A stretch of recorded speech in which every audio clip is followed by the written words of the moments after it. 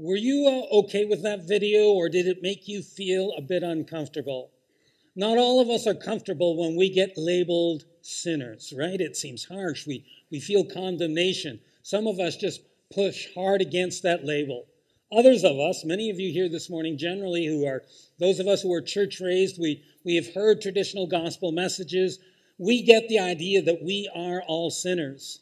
If you're church raised, you've heard the Apostle Paul's words, for all have sinned and fall short of the glory of God, like over and over and over again. But even though we've heard these words over and over, and even though we're not offended when we hear those words, sometimes the reason that we're not offended is because we really don't get what they mean. We're not offended when, hey, maybe we should be. Today, we wrap up our quick look at 4 stories that Jesus told that all mess with us just a little bit. Today, we're going to see a story that in Jesus' thinking reminds us that the first are often last, that the weak are often the strong, and because of Jesus, the lost are found and the humble are lifted up. We'll look at yet another story where Jesus flips the script. And perhaps this morning, you need to have the script flipped about what you believe. Let me take you to what the Apostle Luke wrote in chapter 18 of his gospel about Jesus. And he starts with an explanation of why he's about to tell a story he's going to tell. I'll be starting in verse 9, and it'll be on the screen, but you can follow it on your Bible, on your phone, or a paper one if you brought one with you if you want. So Jesus kicks this story off, making it like blindingly clear why he has to tell this story. Luke says that some of Jesus' followers, and get this, were too confident in their own righteousness and looked down not just on some people, but they looked down on everyone else. Well, aren't those nice people, eh? Self-righteous, holier than thou, looked down on every other people, felt superior to everyone else. And before you quickly exclude yourself from this group, let me talk about the growing tent city in our downtown. This week, Mayor Corey Vincent of the Salvation Army posted this on his Facebook page. Like many municipalities and larger centers, Fort McMurray is coming to grips with the growing issue of homelessness and, as of late, homeless encampments. I have personally been hearing many conversations around our community concerning the issue and how the city should be doing more to remove this problem from our streets. It has been interesting to hear these conversations, and even more heartbreaking to hear the lack of understanding and compassion that we now reflect as a society. Major Vincent continues, I cannot help but notice that these voices of rejection and unacceptance are never heard until the homeless leave or are forced to leave their discreet encampments in the wooded areas on the outskirts of our community. It is not until the encampments begin to rise on our streets and we're forced to see the ugliness of poverty, addictions, generational trauma, prostitution, and severe mental health issues that we begin to see the ugliness of what the majority of us hold in our hearts. Let me ask you, how do you react when you see the growing number of homeless people in our city? Maybe you need to keep this image of our own tent city in mind as we go into this parable today. This is a story that Jesus told. 2 men went up to the temple to pray, one a Pharisee and the other a tax collector. The Pharisee stood by himself and prayed, God, I thank you that I am not like other people, robbers, evildoers, adulterers, or even like this tax collector. I fast twice a week and give 1/10 of all I get. But the tax collector stood at a distance. He would not even look up to heaven, but beat his breast and said, God, have mercy on me, a sinner. I tell you that this man, rather than the other man, went home justified before God. For all those who exalt themselves will be humbled, and all those who humble themselves will be exalted. It's a summer Sunday, and some of you are going as we get to the last of our parables. Finally, we get a parable that I can understand. Don't be like the Pharisee who is self-righteous and arrogant. Instead, be like the tax collector who is humble and repentant. I get it. And then you're thinking, this can't possibly be a long sermon, right? So Let me just bust that bubble right away, all right? This is an 8-point sermon. I've got 4 observations about the Pharisee and 4 observations about the tax collectors. They are not original to me, but I think they're real helpful. And don't get too worried. I'll move quickly. So let's get going. First observation I want to make about the Pharisee in the parable is that the Pharisee has one strange idea about what prayer is. Just a little bizarre. Luke says he stands up in the center of the temple. I mean, why would he do such a thing? Because he wants to be seen, right?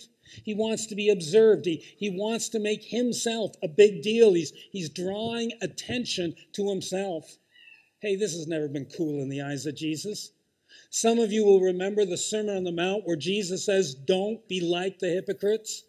They love to pray, standing up in the temple and on street corners. Why? To be seen by others. But here's what I want you to do. Go into your room and shut the door. The Father who sees you in secret will reward you richly. Prayer and pride are a toxic combination. Friends, never mix the two. Rather, prayer is mostly to be private and humble between you and God. So this Pharisee, he's like on thin ice right from the beginning of his prayer. And then when you look at the content of his prayer, it's really not a prayer at all. Let me quote one Bible commentary. The Pharisee is not asking, he's basking in his own self-righteousness, which is, not cool in the eyes of Jesus. The second observation I'd like to throw out there is, this Pharisee focused on his external behavior instead of on the true condition of his heart. In this prayer, he boasts to God that he is thankful. Oh God, I am thankful that I am better than, right? I am not like these other people, a robber, an evildoer, an adulterer, someone who lives in a tent city. But remember that Jesus one time said to be careful about only looking at the externals of your life, because maybe what's going on the inside tells a little bit different of a story. Remember these words of Jesus? You've heard that it was said to people long ago, do not murder. Well, of course, don't murder, right? But I tell you, whoever gets angry with his brother or sister will be subject to judgment. Anyone who calls another person a fool is in danger of the fires of hell. This is an internal kind of standard, right? Jesus continues, you have heard that it was said, do not commit adultery. Of course you shouldn't commit adultery. But I tell you that anyone who looks at another person lustfully has already committed adultery in his heart. Quick time out. Have you ever looked at somebody on site, around the office, in the community, or at church for that matter? Ever looked at somebody and the thought occurred to you, well, there goes a loser, right? I don't like this type of person. I hate that accent. There's something wrong with what they're wearing. Have you ever devalued somebody just quickly in your own mind? I mean, you'd never admit it publicly to anybody. It's not part of your external persona, but inside, you got that judging thing going on. Ever do that? Have you ever thought about having a sexual relationship with someone who's not your spouse? Have you ever looked at certain stuff for too long, got on your phone or your tablet or your laptop and looked at stuff that's destructive? You're not going to commit adultery. No. But there's that other thing that goes on, right? People with a bent towards self-righteousness rarely put the magnifying glass over the inner workings of their human heart, because doing so would expose the kind of ugliness that they claim to be free from. They are quite content to look at the externals of their life where they claim to be better than others. My third observation is this. The Pharisee has a jaded view of spiritual practices. He says, I am certainly superior to other people because I fast twice a week and I give a tenth of all I earn. I'm superior. Anything wrong with fasting or tithing? No. Jesus calls us to do both. He asks us to give and fast, but never for bragging rights. Jesus made this crystal clear in the Sermon on the Mount. When you fast, don't look somber as the hypocrites do. What do? They disfigure their faces to show other people that they're fasting. In so doing, hey, they have their reward. When you fast, wash your hair, clean your face so that no one will know you're fasting. The Father who sees in secret he'll reward you. Keep your fasting between you and God. Don't let anybody know. Jesus made the same point about tithes and offerings. The point is, be very careful about how you think about your spiritual practices. They are not meritorious in and of themselves. You don't get merit badges for these things. They are never meant to be used as, scorekeeping cards to figure out who's more spiritual and who's less spiritual. The Pharisee in this parable had unwittingly developed a jaded view of spiritual practices. His practices fed his pride, which is the exact opposite of what spiritual practices should do. Our spiritual practices should remind us how desperately we need God at the center of our lives and how willing we should be to engage in any practice or any discipline that will keep God at the center. Which leads me to fourth and final observation about the Pharisee in the parable. The Pharisee blatantly plays the comparison game, which is just never a good idea. Just how bad of an idea is the comparison game? One time the Apostle Peter played the game. It's found in John's Gospel. Jesus had just pulled Peter off to the side to tell him about his future. He said to Peter that his life was going to have tremendous impact, that he'd experience a considerable amount of suffering and persecution along the way. I mean, Peter is sobered by all of this. So he looks over at the Apostle John standing nearby and he asks Jesus, well, is John's future going to involve suffering and persecution too, or is he going to get the easy road? Jesus listens to that question and he responds, Peter, what is that to you? Don't worry about John's journey. You worry about your journey. You need to get your act together first before you worry about John. Because, friends, when it comes to comparing with one another, we should be concerned about our own journeys and not compare ourselves with the spirituality of other people. When you compare yourself to someone else's growth, it's never apples to apples, because we just don't know the full story of the other person's walk.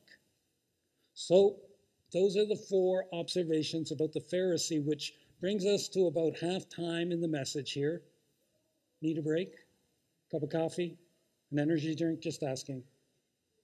Okay, let's look at the tax collector. Here's the first observation. The tax collector really is a bad guy, okay? I mean, let's not romanticize him. He overcharges people tax money that goes to Rome, and he lives off the margin. He would be a Jew, but he would extort his fellow Jews. He'd do this partially for Rome, but mostly for his own sake, and heck, there is nothing that you could do about it. How would you feel if someone worked for the CRA and was deliberately overcharging you to impress his boss, and doing it so that he could take part of that overcharge money and pay off his second mortgage on a rental home now that interest rates are so high? And what if he did this year after year after year and it was perfectly legal? You would despise that person. You would hate him. Tax collectors were the most despised people in the first century. They were sleazy turncoats. They were greedy and self-serving. So let's not make this guy the hero of our story. He's a bad guy. Friends, Jesus is the hero. Second observation. This tax collector did have a conscience, and it did start to bother him. I know a little bit how this works. Sometimes, I admit that sometimes I can maintain a kind of behavior that I know is wrong, and it just doesn't bother me that much. And then I wake up one morning and I go, Doc, what you did there was wrong. And my conscience gets pricked and I go, yeah, oh man, this can't continue. And that's the Holy Spirit at work, and it's a good thing, right? Luke tells us that this tax collector had a bad enough conscience that when he came to the temple to pray, he stood off at a distance, right? In contrast to the Pharisee who went straight to the middle of the temple, wanted everyone to see him right at the center of the room, this tax collector has a guilty conscience. And he goes, I can't take my place in the center of the room. I'm going to stay my distance where, off to the sides where a guilty person should stay. And there's another little phrase there that suggests that the tax collector was dealing with a stained conscience. Luke says he would not even look up to heaven. He's at a distance, but he's looking at the floor. And this tax collector just felt so guilty. He stands at a distance. He won't come to the center of the temple, and he can't look up to heaven. Wow, right? Just stares at the floor. Have you ever felt so guilty about a wrong you committed, a series of wrongs maybe that you committed that you couldn't even look up? Yeah, right? It's tough, right? In Psalm 38, David says that his guilt makes his heart pound, his bones ache, and he groans all day long. I can identify with those words. Can any of you? So let me move quickly to the third observation. This tax collector knows he needs help from above to deal with his guilt. His guilt is killing him, and he knows he can't fix it himself. He comes to the temple looking for help from above. He feels so guilty about his greed and all of his wrongdoing that the next thing he does is he beats his breast. This is a first century custom, widely practiced. When you lost a loved one, like if your child died or your spouse was murdered or something like that, and you couldn't stand the level of heartbreak and bereavement. The Jews in the first century would just beat their breasts. It's like saying, my heart can't take this. So here's a guy standing off to the side of the temple. He can't look towards heaven. He's just burdened by his guilt, and he's bereaved and crushed, and he just can't stand it one more day. I was thinking about a gesture that I and some of you do when we feel guilty. I just put my hand on my forehead and go, no. Oh, no, that's maybe when I feel stupid. But anyways, so here's a guy, right? Seriously, this tax collector he's heart sick, right? He reminds me of an alcoholic who bottomed out for the first time. And some of you know exactly what I'm talking about because you're an addict of some kind, and you know what it's like to bottom out, where you hit that moment and you go, I can't live like this. No more. And you stumble your way into a recovery group and you say these words, I admit that I'm powerless over alcohol or whatever the addiction, and my life has become unmanageable. I believe that only a power greater than myself can restore me to sanity. That's what this guy was saying. My guilt has made my life unmanageable, and I need a power greater than myself to restore me in some way. By the way, if you're struggling with an addiction, I plead with you to walk into some sort of recovery room, AA, an addictions recovery program. If you need help and direction, let us know. We're here for you. But this tax collector guy has had it, right? He's bottomed out. Fourth and final observation. This tax collector prays. He prays a perfect prayer. It's probably the first one he's ever prayed, and he hits bullseye. The Pharisee prayed a bizarre prayer. I'm so glad I'm better than everyone else. But here the tax collector, just starting out with his first prayer, he gets it right. He simply says, God, have mercy on me. I'm a terrible sinner. And it's not a flowery prayer. It's a simple, succinct, and gut-level honest prayer. It reminds me of the Apostle Paul, who once called himself the chief of all sinners, the poster child of wrongdoers. This is the exact sentiment of the tax collector. He's not making excuses. He's not blaming anybody. He just has his overwhelming awareness that he's a terrible sinner and that he can't fix himself. This tax collector feels the weight of his sin. Have you ever felt the weight of your sin? Friends, it's really the only way to forgiveness, healing, and wholeness. So this tax collector is at the periphery of the temple, and he can't look towards heaven. He's beating his breast and he's going, I'm screwed. But he prays a perfect prayer. If there is mercy available for someone as sinful as me, God, have mercy on me, a sinner. And then he learns about what Jesus did, shouldered our sins, put our sin on himself, dies an atoning death, and infuses his righteousness to us so that we're made perfect in God's eyes. The Pharisee. Now, if any of you were here last week for my beautiful illustration of a chart that I put up on righteousness, the Pharisee is pegging himself way up there on the moral perfection scale. He's saying he's better than every other human being, almost as good as God.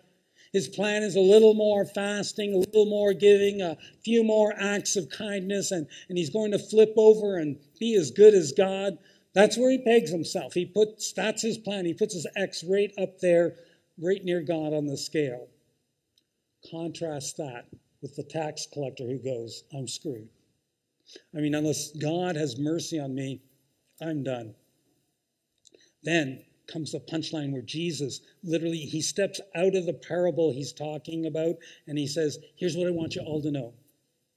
It is the tax collector who goes home justified, not the Pharisee. For the word justified, that's a kind of a theological word, so here's a memory aid. Some of you know this one. Justified means just as if I'd never sinned.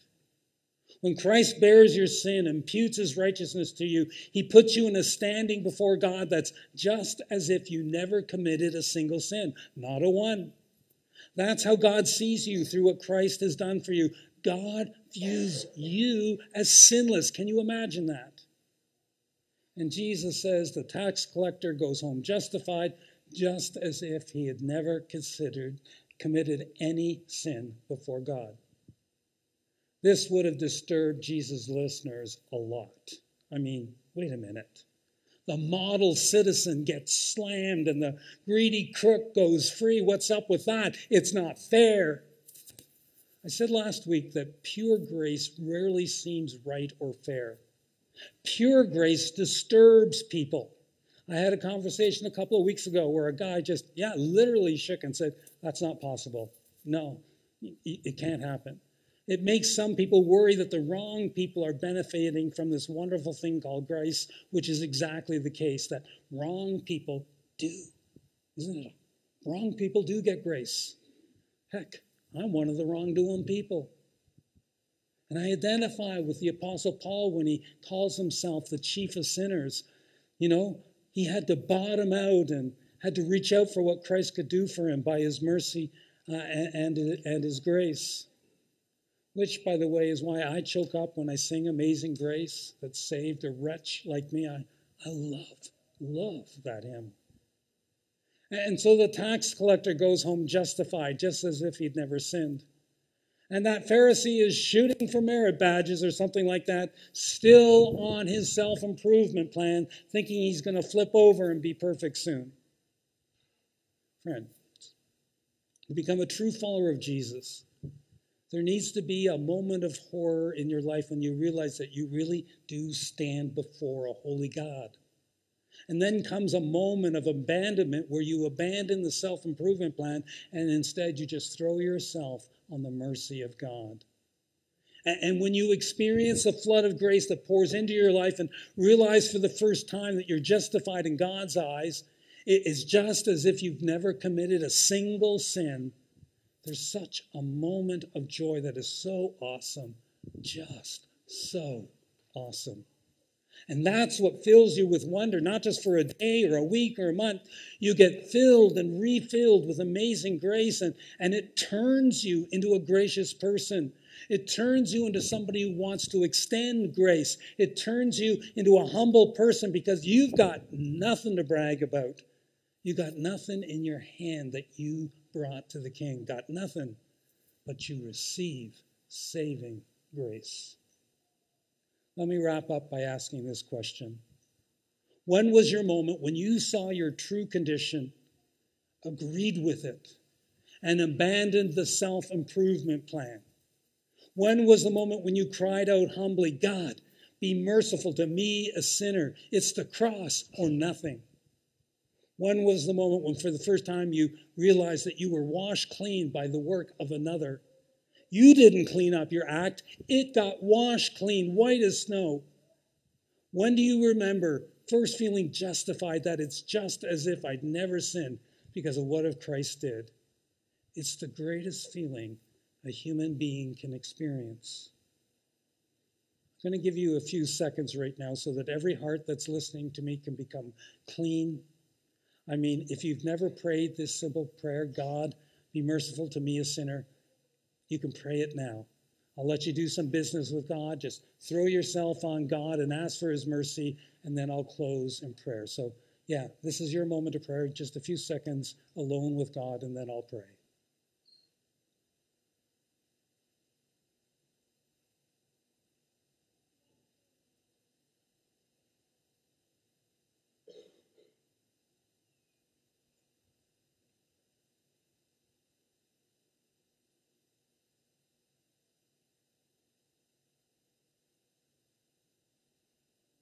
God,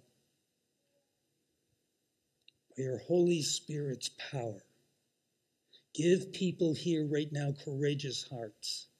God, remove deception and spin. Stop the running and hiding. Help us to admit honestly the condition of our hearts. Help us to abandon some self-improvement plan as a way to get right with you.